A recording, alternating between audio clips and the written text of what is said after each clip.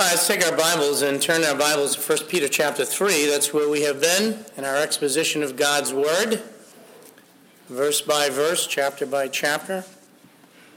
We've been in 1 Peter chapter 3.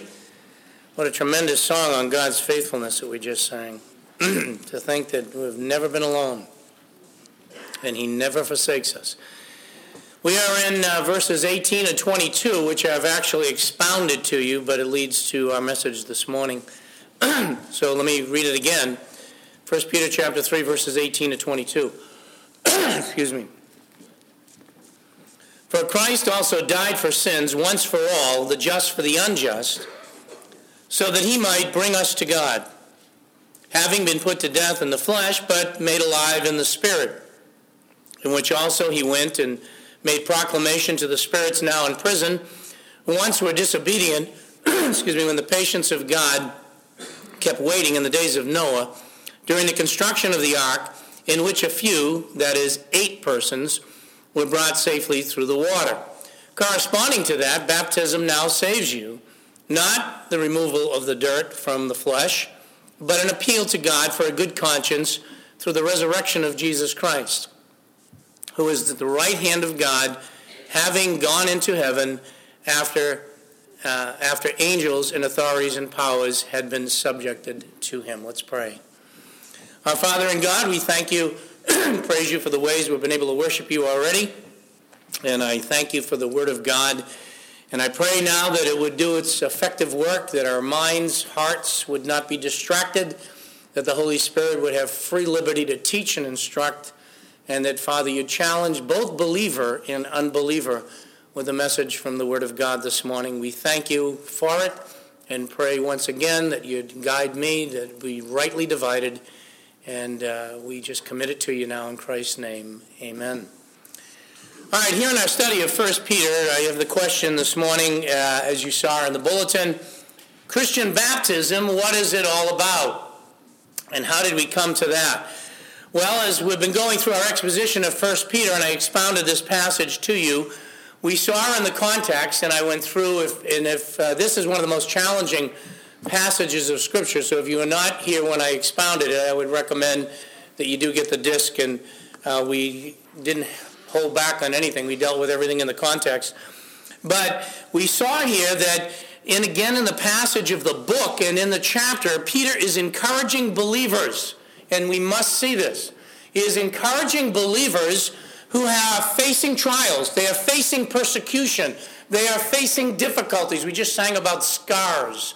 We face those things if we're living for the Lord in Christ, and how they were to behave. And in this particular passage, in encouraging the believers to continue on, Peter, interestingly enough, uses 2 illustrations to them. And the first one we spent time on, and that is Noah. He could have chosen anybody, but he presented to them the fact that Noah was a visual aid to the world. He was God's visual aid. Noah suffered persecution, and yet we saw he was a preacher of righteousness. And though he might have been mocked, he still built an ark when nobody knew what an ark was.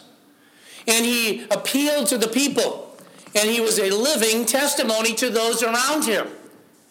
And it wasn't the water that saved Noah. We saw that last time in his family. It was actually the boat, and the water was what carried them.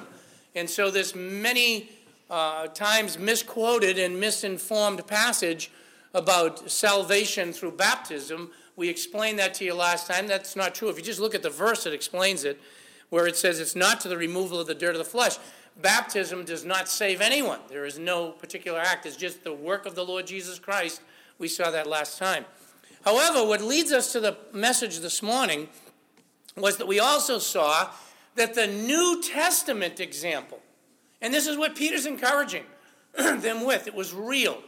The New Testament illustration to the world of what Christ has done is the Christian. It is the believer who has been baptized in the Lord Jesus Christ. The evidence of it is the baptism that has taken place. And so while the Old Testament had Noah as a visual aid, you as a believer today are a visual aid to the world, or should be, to the world of what Jesus Christ has done.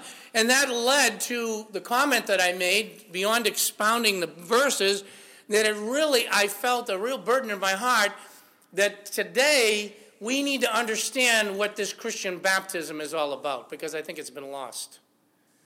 Water baptism, what is its significance? And I have a couple of questions for you right away. What is water baptism all about? Think about it. What is it all about? Is it just a Christian tradition? So that when you think of the church, you think of baptism. Is it, for example, simply a ritual that has lost its meaning, whereby even society today, when they hear the word baptism, and they hear about baptism, they associate that with religion, and it's just this ritual that goes on? Is that what it's all about? Is it something that just belongs to the ancient past? After all, we've been separated by over 2,000 years since the time that the disciples themselves were baptized. And has it lost its significance down through the years? For example, does the world, and do even Christians, quote unquote, or others, look at baptism as simply a ritualistic initiation into religion, like some other social club? You know, things can get lost. As I was traveling around, and I mentioned that, and by the way, I greatly appreciated your prayers. We needed it every day. 6,000 miles traveling over the roads of the United States with the kids, and there were two occasions, and both occasions people were texting while they were driving that we could have been hit. But other than that, the Lord's protection, it was because of your prayers, and we thank you. But I wanted to get to this. As we traveled by battlefields. We traveled by Fort Sumter. We stopped there in that area a little bit to look at that. And we saw a lot of American history throughout the country. We stopped by the Alamo and talked about Mexico and how it wouldn't even be part of the United States had not some battles taken place. And I want to tell you something. I believe that today's society has lost sight of American history. And this isn't for an American history lesson. But we forget. We come here to church, we travel around the country, we drive around, and we expect these freedoms. And we have lost the concept over time of the significance of people's blood being shed and people taking stands so that you and I can enjoy this country and enjoy our freedoms. And I think sometimes we pass by these things and say, oh yeah, and when you want to get it into our context, that happens in Christianity. Oh, baptism, yeah, that's something, yeah, that the religion, churches do that, right? And Christians do that, right? It's a baptism thing. And then you're part of a social club with that particular church. We maybe don't think of it that way. But sometimes that can happen. Is that all it is? And what has happened over time? Are we really sensitive to what Christian baptism is all about? And let me ask you some more important questions. When the world, when the world, by the way, you gave it to me, because if you remember, the last time I was here, I was struggling to get through the message because I lost my voice. Now his is gone, now he's giving it back to me again, so I don't know. The attack of the voices here. I couldn't sing the last song because I already was losing my voice. But I have another more important question. When people look at the church, when the world looks at the church, or we do as well, should they see the church as just another social club that's just got these rules and regulations and it just has these activities that they have that initiates people into the church, and they go to church, they get baptized, they carry around a Bible, they do certain things, and is that the way the world should look at the church? Now you may say, how's this going to tie into baptism? Stay with me. Or should the world, whether it be in Africa, whether it be in Saudi Arabia, whether it be in Methuen, Massachusetts, should the world be looking at the church and seeing something radically different from them? I believe that they should be seeing the latter. And to understand that, you need to understand what baptism was about. Biblical baptism was a visual aid that made an announcement to the world about lives that were changed, about people that were radically different. How radically different? Turn with me to Acts chapter 17. Acts chapter 17.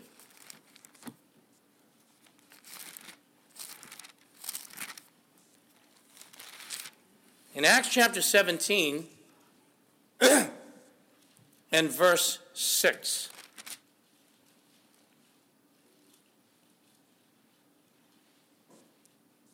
I'll just get right to the verse.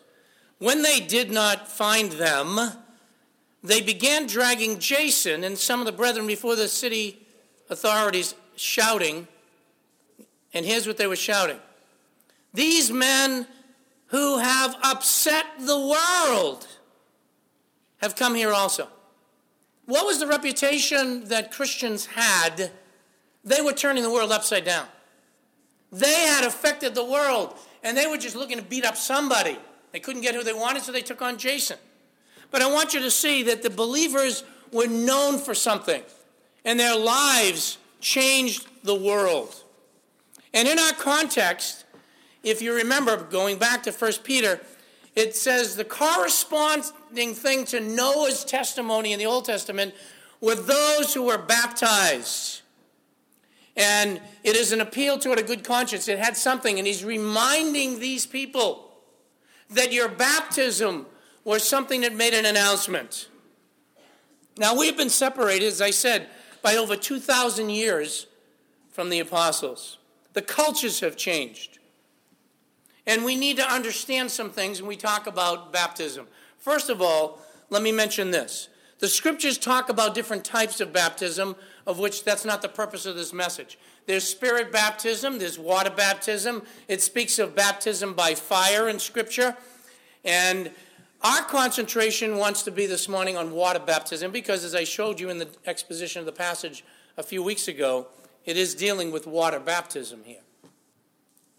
But there are different types of water baptisms.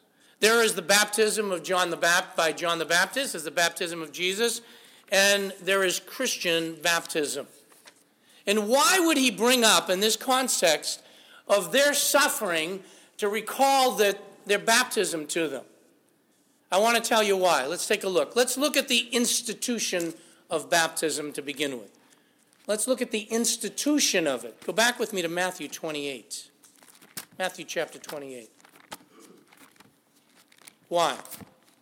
I hope that it's going to change our view of the concept of baptism. Well, I guess I just need to be a member of the church, so I need to get baptized. I need to do this to become a member of that club. Not really. In Matthew chapter 28, probably one of the most quoted passages of Scripture, many times referred to as the Great Commission, is where we find its institution. Where? Chapter 28, beginning of verse 19. Go, therefore, and make disciples of all nations, baptizing them in the name of the Father and of the Son and of the Holy Spirit, teaching them to observe all things I command you, and lo, I am with you always, even to the end of the age. Now, the main point, or the main verb here is to do what? Everybody knows that. We've been taught. Make disciples. They were to go forth, the apostles were to go forth, and they were to make disciples. Who are these disciples going to be? A disciple, a follower of Christ. Ones that were going to be left here while Christ returns, and then after the disciples are gone, that is, the apostles are gone, other disciples will be here to carry on the work. Not just Sherry and her work, but you and I, who've been called to Christ, are to be disciples. We're to be followers of Christ. And I want you to notice that in the process of that, he says with three participles, my concentration is on the first one. He says that they are to make disciples of all nations. First thing, first participle is what? Baptizing them It is the means of. It is the direction. That participle indicates that to be a disciple meant you were baptized.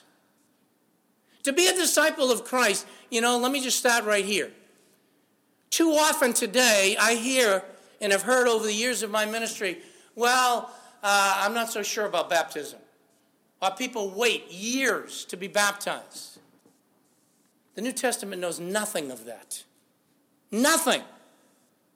If you're a disciple of Christ, you get baptized. End of discussion. If you're fearful of the concept of being baptized, you better take a deep look to see if you're a disciple. Because there is no such thing as a disciple of Christ who won't be baptized. That's a challenge right there. What happened was, to be a disciple meant that you were baptized. That is how they identified. And you notice that was the purpose of the baptism. It was identification with the Trinity. Look at it. In the name of the Father and of the Son and of the Holy Spirit. It was identification. It was a relationship. It was now one that I have that I didn't have before. So Christian baptism is everything about a relationship now that I have that I didn't have. That'll set the tone. I want you to notice a couple of things. Number one, there is no concept of an unbaptized disciple of Christ. No concept in the New Testament of that. And so to think I could be a silent disciple without baptism was unheard of. Christ didn't say that at all. Second thing I want you to note there in that passage, as Christ institutes it by telling them to make disciples, and how do you do that? Go and baptize, and there's the other aspects to teaching. I'm concentrating on the baptism. They didn't need any explanation. Isn't that interesting? Christ did not have to go and expound what it meant to baptize and to give details or reasons why people had to be baptized. So we might ask that question. Then why did they not need some explanations? Let me try to help you a little bit, and so you can understand Christian baptism and the significance of it. What did go on during that time was, first of all, proselyte baptisms. They were not unfamiliar to the Jewish community at the time. And what was a proselyte baptism? Well, if you don't know, it was primarily Gentiles. And they were basically Gentiles who were following the world, and they heard about the God of Judaism, and then they would be proselytized and baptized into that faith. What did it mean? Catch this. Here's what it meant. For somebody to follow a proselyte baptism meant that I am breaking from my past life. What was that? Paganism. I was breaking from a life that was involved in idolatry and paganism, and they knew it. And I was committing a life and identifying with the life of the God of Israel. There was no question. When a baptism took place, that proselyte was announcing to the world publicly that they were forsaking the past and following the God of Israel. Baptism was a symbol, even for the proselyte, of a new life. What about that of John the Baptist? Go to Matthew chapter 3. The baptisms of John the Baptist. Go to chapter 3. Now he's talking to Jews here. But this helps you to understand why Jesus didn't need to explain anything. In Matthew chapter 3, beginning in verse 1, it says this. Now in the days of John the Baptist, in those days, John the Baptist came preaching in the wilderness of Judah and saying, watch, repent, have a change of direction. Why? For the kingdom of heaven is at hand. For this is the one referred to by Isaiah the prophet when he said, the voice of one crying in the wilderness, make ready the way of the Lord, make his path straight. Now John himself had a garment of camel's hair and a leather belt around the waist, and his food was locusts and wild honey. Then in Jerusalem was going out to him all Judea and all, watch this, the district around the Jordan, and they were being baptized by him in the Jordan River as they confessed their sins. Verse 7.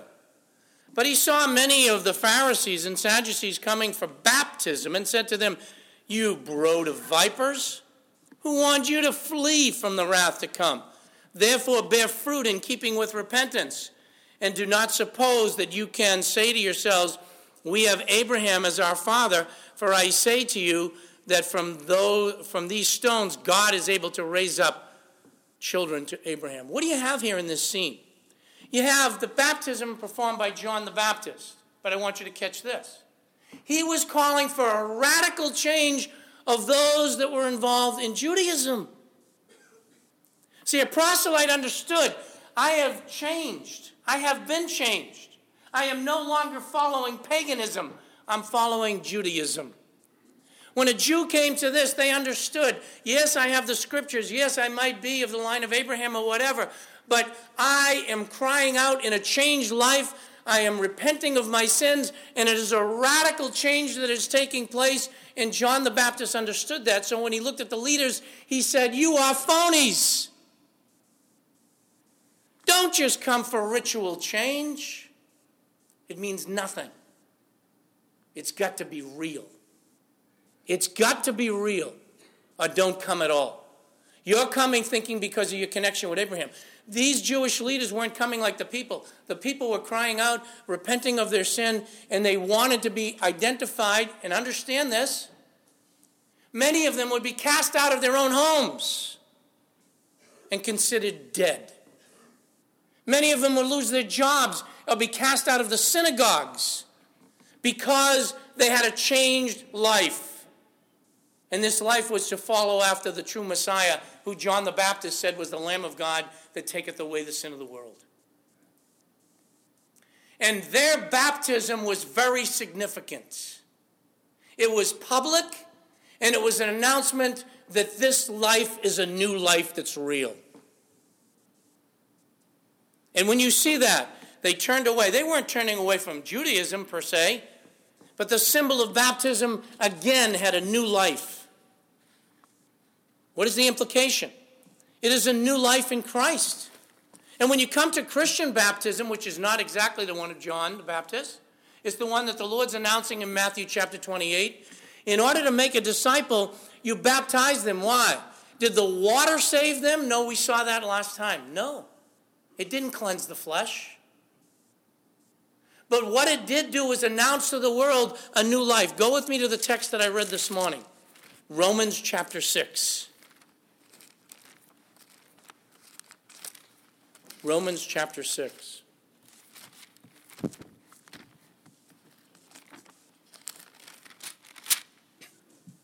You see, people understood the grace of God, as Paul expounds the grace of God to them in Romans, as this. He just said in chapter 5, where sin abounded, grace did abound much more. And so the thinking was, wow, look at all the sin and look at all the grace of God. He's forgiven me. The answer is yes, if you've come to Christ. And Paul knew, the Holy Spirit knew, and that's why he recorded it, that the thinking would have been, great, I'm saved, now I can go do anything I want. I've had that question put to me as a pastor many times. You mean to say that anyone can live any way they want? What does chapter 6 say? May it never be. Why? Because there's a radical change that should have taken place. You have come to Christ. It doesn't mean you can live a life of sin. It's just the opposite. And baptism was the symbol of that. And when you look at chapter 6, beginning in let me pick it up in verse 2. May it never be. How shall we who died to sin live in it? Still live in it. Or do you not know, watch this, that all of us who have been baptized into Christ have been baptized into his death? When we were placed into the body, 1 Corinthians chapter 12, verse 13, when we were placed into the body of Christ, we became a new creation. Our former life was past, and baptism is the symbol of that. Baptism is the announcement to the world that it is a radical change that has taken place. Watch. And he says, therefore we have been buried with him that through baptism into his death, so that as Christ was raised from the dead through the glory of the Father, so we might walk, how? How? In newness of life. The whole concept of the baptism is a symbol, if you will, and that's why immersion, I think, is the correct way to do it, where you've been identifying to the world that you're buried with him in baptism and you're rising to a new life in Christ. You see, I believe that today, sometimes even Christians, and even those who think about Christianity, simply look at baptism as some symbol. Oh, they get baptized. Oh, they're a member of the church. They understood in that century, under persecution. When I stand to be baptized, I am identifying with Christ. I am identifying with a new life. The old is past. All things have become new. And if you don't think so, as he goes on and talks about it there, watch. Look at verse 6. Knowing this, that our old self was crucified with him in order that the body of sin has been done away with. And I am no longer a slave to sin. What are we to do? We are to live unto Christ, verse 11. So consider yourselves to be dead to sin, but alive unto God in Jesus Christ. Salvation, that's what it is. It is death to my sin, because Christ paid the penalty and price for me, and I am alive unto God. I was not anymore before. I am now. And then it talks about our instruments of our body. Your members of your instruments are to be instruments of righteousness to God, verse 13. And sin is no longer to have master over you. And so when it came to even the concept of baptism, and he's talking about it in 1 Peter chapter 3, that's why he's reminding them. And he's announcing that to them. That what it's talking about is a clear conscience toward God. And what should happen with baptism today, Christian baptism, it should be an absolute announcement. That doesn't save you, but it's an announcement that my life has been radically changed and I am following Christ. And you can't be a disciple of Christ if you're not following Christ. There was no concept of I trust in Christ and I add him to my list and I go my way and do what I want. Christ is Lord of your life. It is a radical change. And I personally believe that baptism today has lost its significance. When people got baptized, you notice even with John's baptism, there was no hiding. It was done in public in the Jordan. When it came time for Christian baptism, what happened? They stopped and they baptized people right away. The apostles. They were involved in it right away. There was a confession of faith, and it was followed immediately by baptism. Why? That was an announcement. There was no hiding. That was a visual announcement that I have committed my life to Christ. I belong to him, and to be held accountable by other people. And they radically changed the world upside down because now they were living for Christ. Today, even in this church, we announce baptism classes. We only have them so often. People make profession of faith, and sometimes it's a long time before they get baptized. Well, I'm nervous of the water. I'm nervous of going down. I'm nervous of this. Are you truly a disciple of Christ? The first thing you should want to do is obedience to baptism. In fact, let me give you something radical. I think I've said this one other time from the pulpit.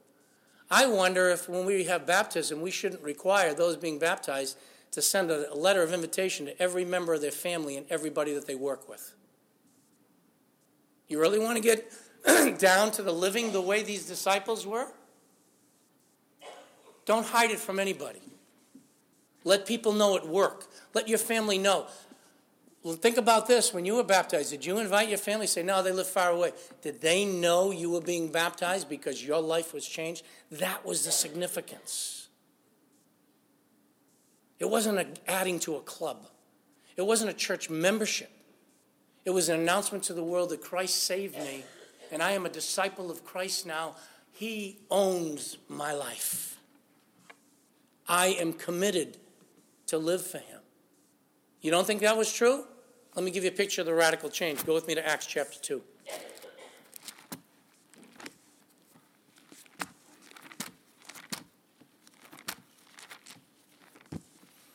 So what am I saying? First of all, when I talk Christian baptism, what's it all about? It's not that the baptism saves you. It's because Christ saved you and you're a disciple of Christ that baptism is ordinary and should happen.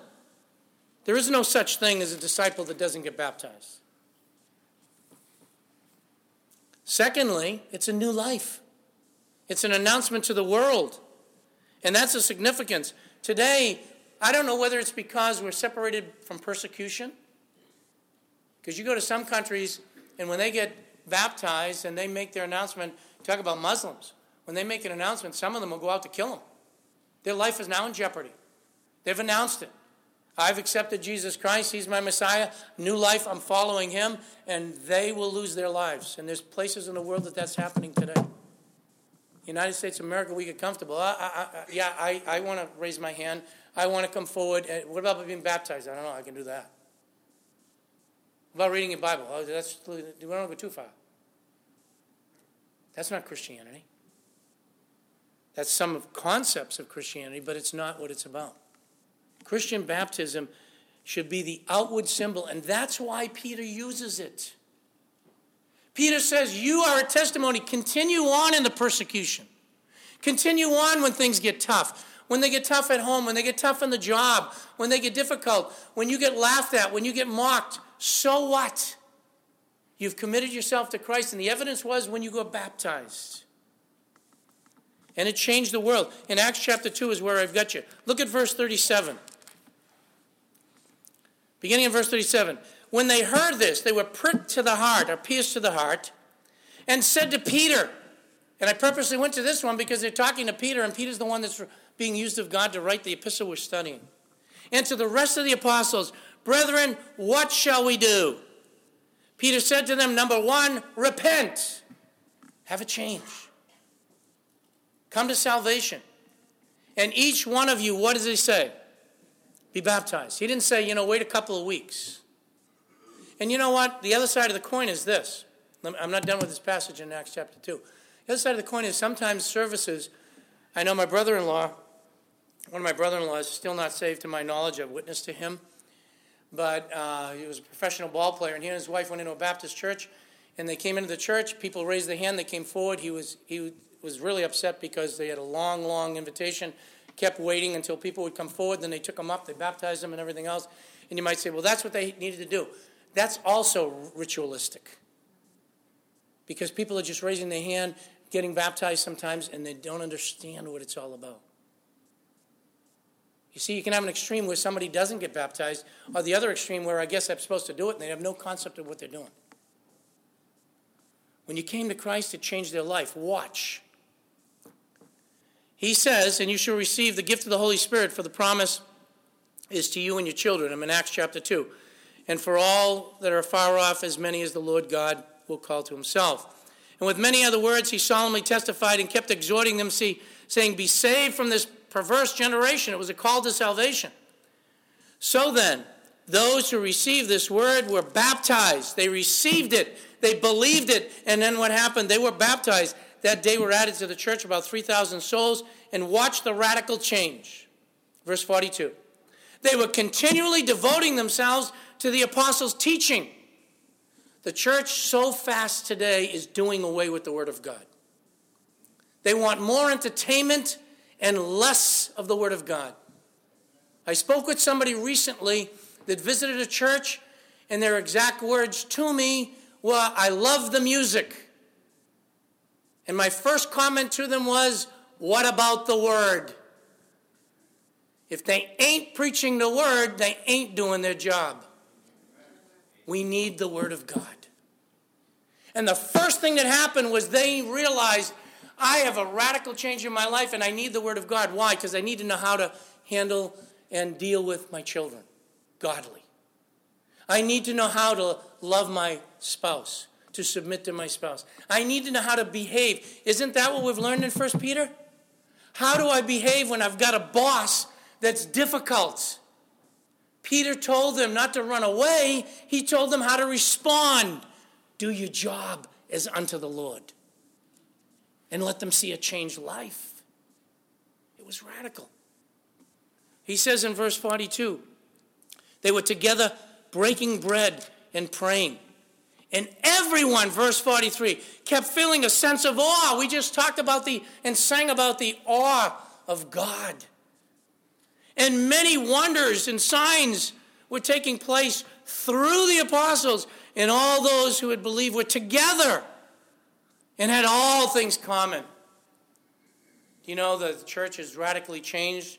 When people get saved, I know when we got saved, we were just committed. We were always at church, the building. We were with the people. We wanted to be with the people. We wanted to do things with the people. We wanted to be around. And not because of rules or regulations. Our lives were changed. Today, people want to get to the church as little as possible. I don't want to be around them. I don't want to have time. I haven't got time for the Word of God. It doesn't fit my schedule. I haven't got time to serve others. I haven't got time to do this. And that's a reality. And yet they're going through, quote unquote, Christian baptism. But Christian baptism had a significance back then. And Peter was using it in our passage to say, you have identified with Christ and you are the living testimony, and the evidence is your baptism. It's evidence to the world that they can look at and say, didn't you commit yourself to Christ? Well, how come you're not living for him? Their lives were radically changed, and they changed the world. And I won't go into the rest, you know it. They continued daily breaking bread. They were giving praise, and the Lord kept adding to the church. Why is it? Oh, there's churches that are growing with numbers, and there's a lot of numbers that are real. There's some big churches that are really solid and have a lot of solid people, but there's a lot of churches that have numbers, but they're truly not disciples. Many of them are sitting in church and not even saved. There could be people sitting in this church that have been here longer than me. You're still not saved. Oh, you come, it's a club. Maybe you even viewed the baptism that way. That's not the way baptism was to be viewed. It was to be viewed as a radical change. Because I've now come to Christ, I'm letting the world know that I am dead to sin and alive unto God. My life is to be lived for Christ, and I want the world to know it. There was nothing hidden about it. If you're here today and you're a professing believer and have not been baptized by water, that should be the first thing that you do. It should be the very next thing on your list, to get in a baptism class and to be baptized, if your profession is genuine. There's no such thing as a believer and then not wanting to be baptized. Now, I do know that there are, just to say it out loud, situations in churches where with children we're trying to decide, and sometimes it's on the emotion of the kids. If you remember even the New Testament, if you truly believe, there is the evidence of looking for assurance. But there should be a desire to want to be baptized because I belong to Christ. I want the world to know.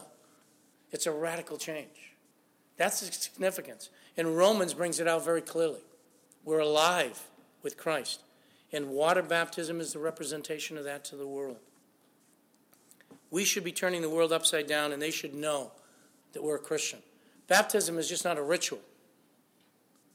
It brings persecution. It brings an announcement. I know when my wife and I got baptized the same night, and when we were, I get hit with all kinds of questions coming out of Roman Catholic background. Why are you getting baptized? You're baptized when you're a child. Yeah, because then I didn't know. Had nothing to do with me. That was a ritual. Now I know Christ changed my life, and I'm announcing it. And as petrified as I was to stand behind a microphone, and I was at the time, I just got there, and I just felt all I can say is all I know is Christ saved me, and now I want to live for him. End of discussion. And I still remember the verse I shared. It was from Galatians chapter 2, verse 20. I don't even know what's going on, but I now have a new life in Christ. And that's what it should mean to you. And if you have been baptized and you are a believer, you ought to go back to that. Maybe you've drifted back into the world too much. Maybe you're not as radical to the world. People don't see your life as being different at all. I'm not saying odd. One of the things that I hope we did in the senior trip, I said it to the parents, and when I prayed before I left, I have to wrap this up. And I said it to the children, I wanted to, wherever we put our foot down, wherever we visited, I wanted them to know that we were there and were different. Not odd, but different. And we had people sing the side of that van, Fellowship Bible Church, Fellowship Christian Academy, and I wanted to have an impact wherever we went. And I think the kids did, even with the families we stayed with. We stayed with some graduates. We stayed with some former teachers. It was wonderful. We should have an impact. So what is Christian baptism all about, and why did he use it? Because we should be the living testimony for Christ. And if you haven't been baptized, you need to be. And if you think that that's what's going to save you, that's not. If you don't know Christ, you need to come to him so your life gets changed, your sins forgiven, so you can live for him. Then you'll want to follow him in baptism. I need to close in prayer. We got some new members that will be coming in as well. Let's pray. Heavenly Father, thank you and praise you for the word of God. I pray for the believers that are here, first of all, that have been baptized. Help us to reflect back on that. It might be years, long times back, long time ago since we've been baptized. Help us to reflect on what it meant to come to Christ, to know him, and I pray you'd renew a fresh spirit in us, a zeal for the things of God. Help us to be radical in the world in the sense that our lives are changed and people see us living for Christ. If there be any here that profess faith and have not yet been baptized by water, help them to see that you called people to make disciples by baptizing them. And I pray you'd work on their hearts so that they would get baptized, that they would announce to the world that they've come to Christ. Father, if there be any in our midst that have not yet come to Christ, that you'd help them to see that the only way they can be taken out of the bondage of sin is through the payment that was made by Jesus Christ and their faith in him. By faith in Christ alone. And I pray that you'd bring them to that place that they would believe. For we pray these things in Jesus' name. Amen. All right, this time we're going to take a new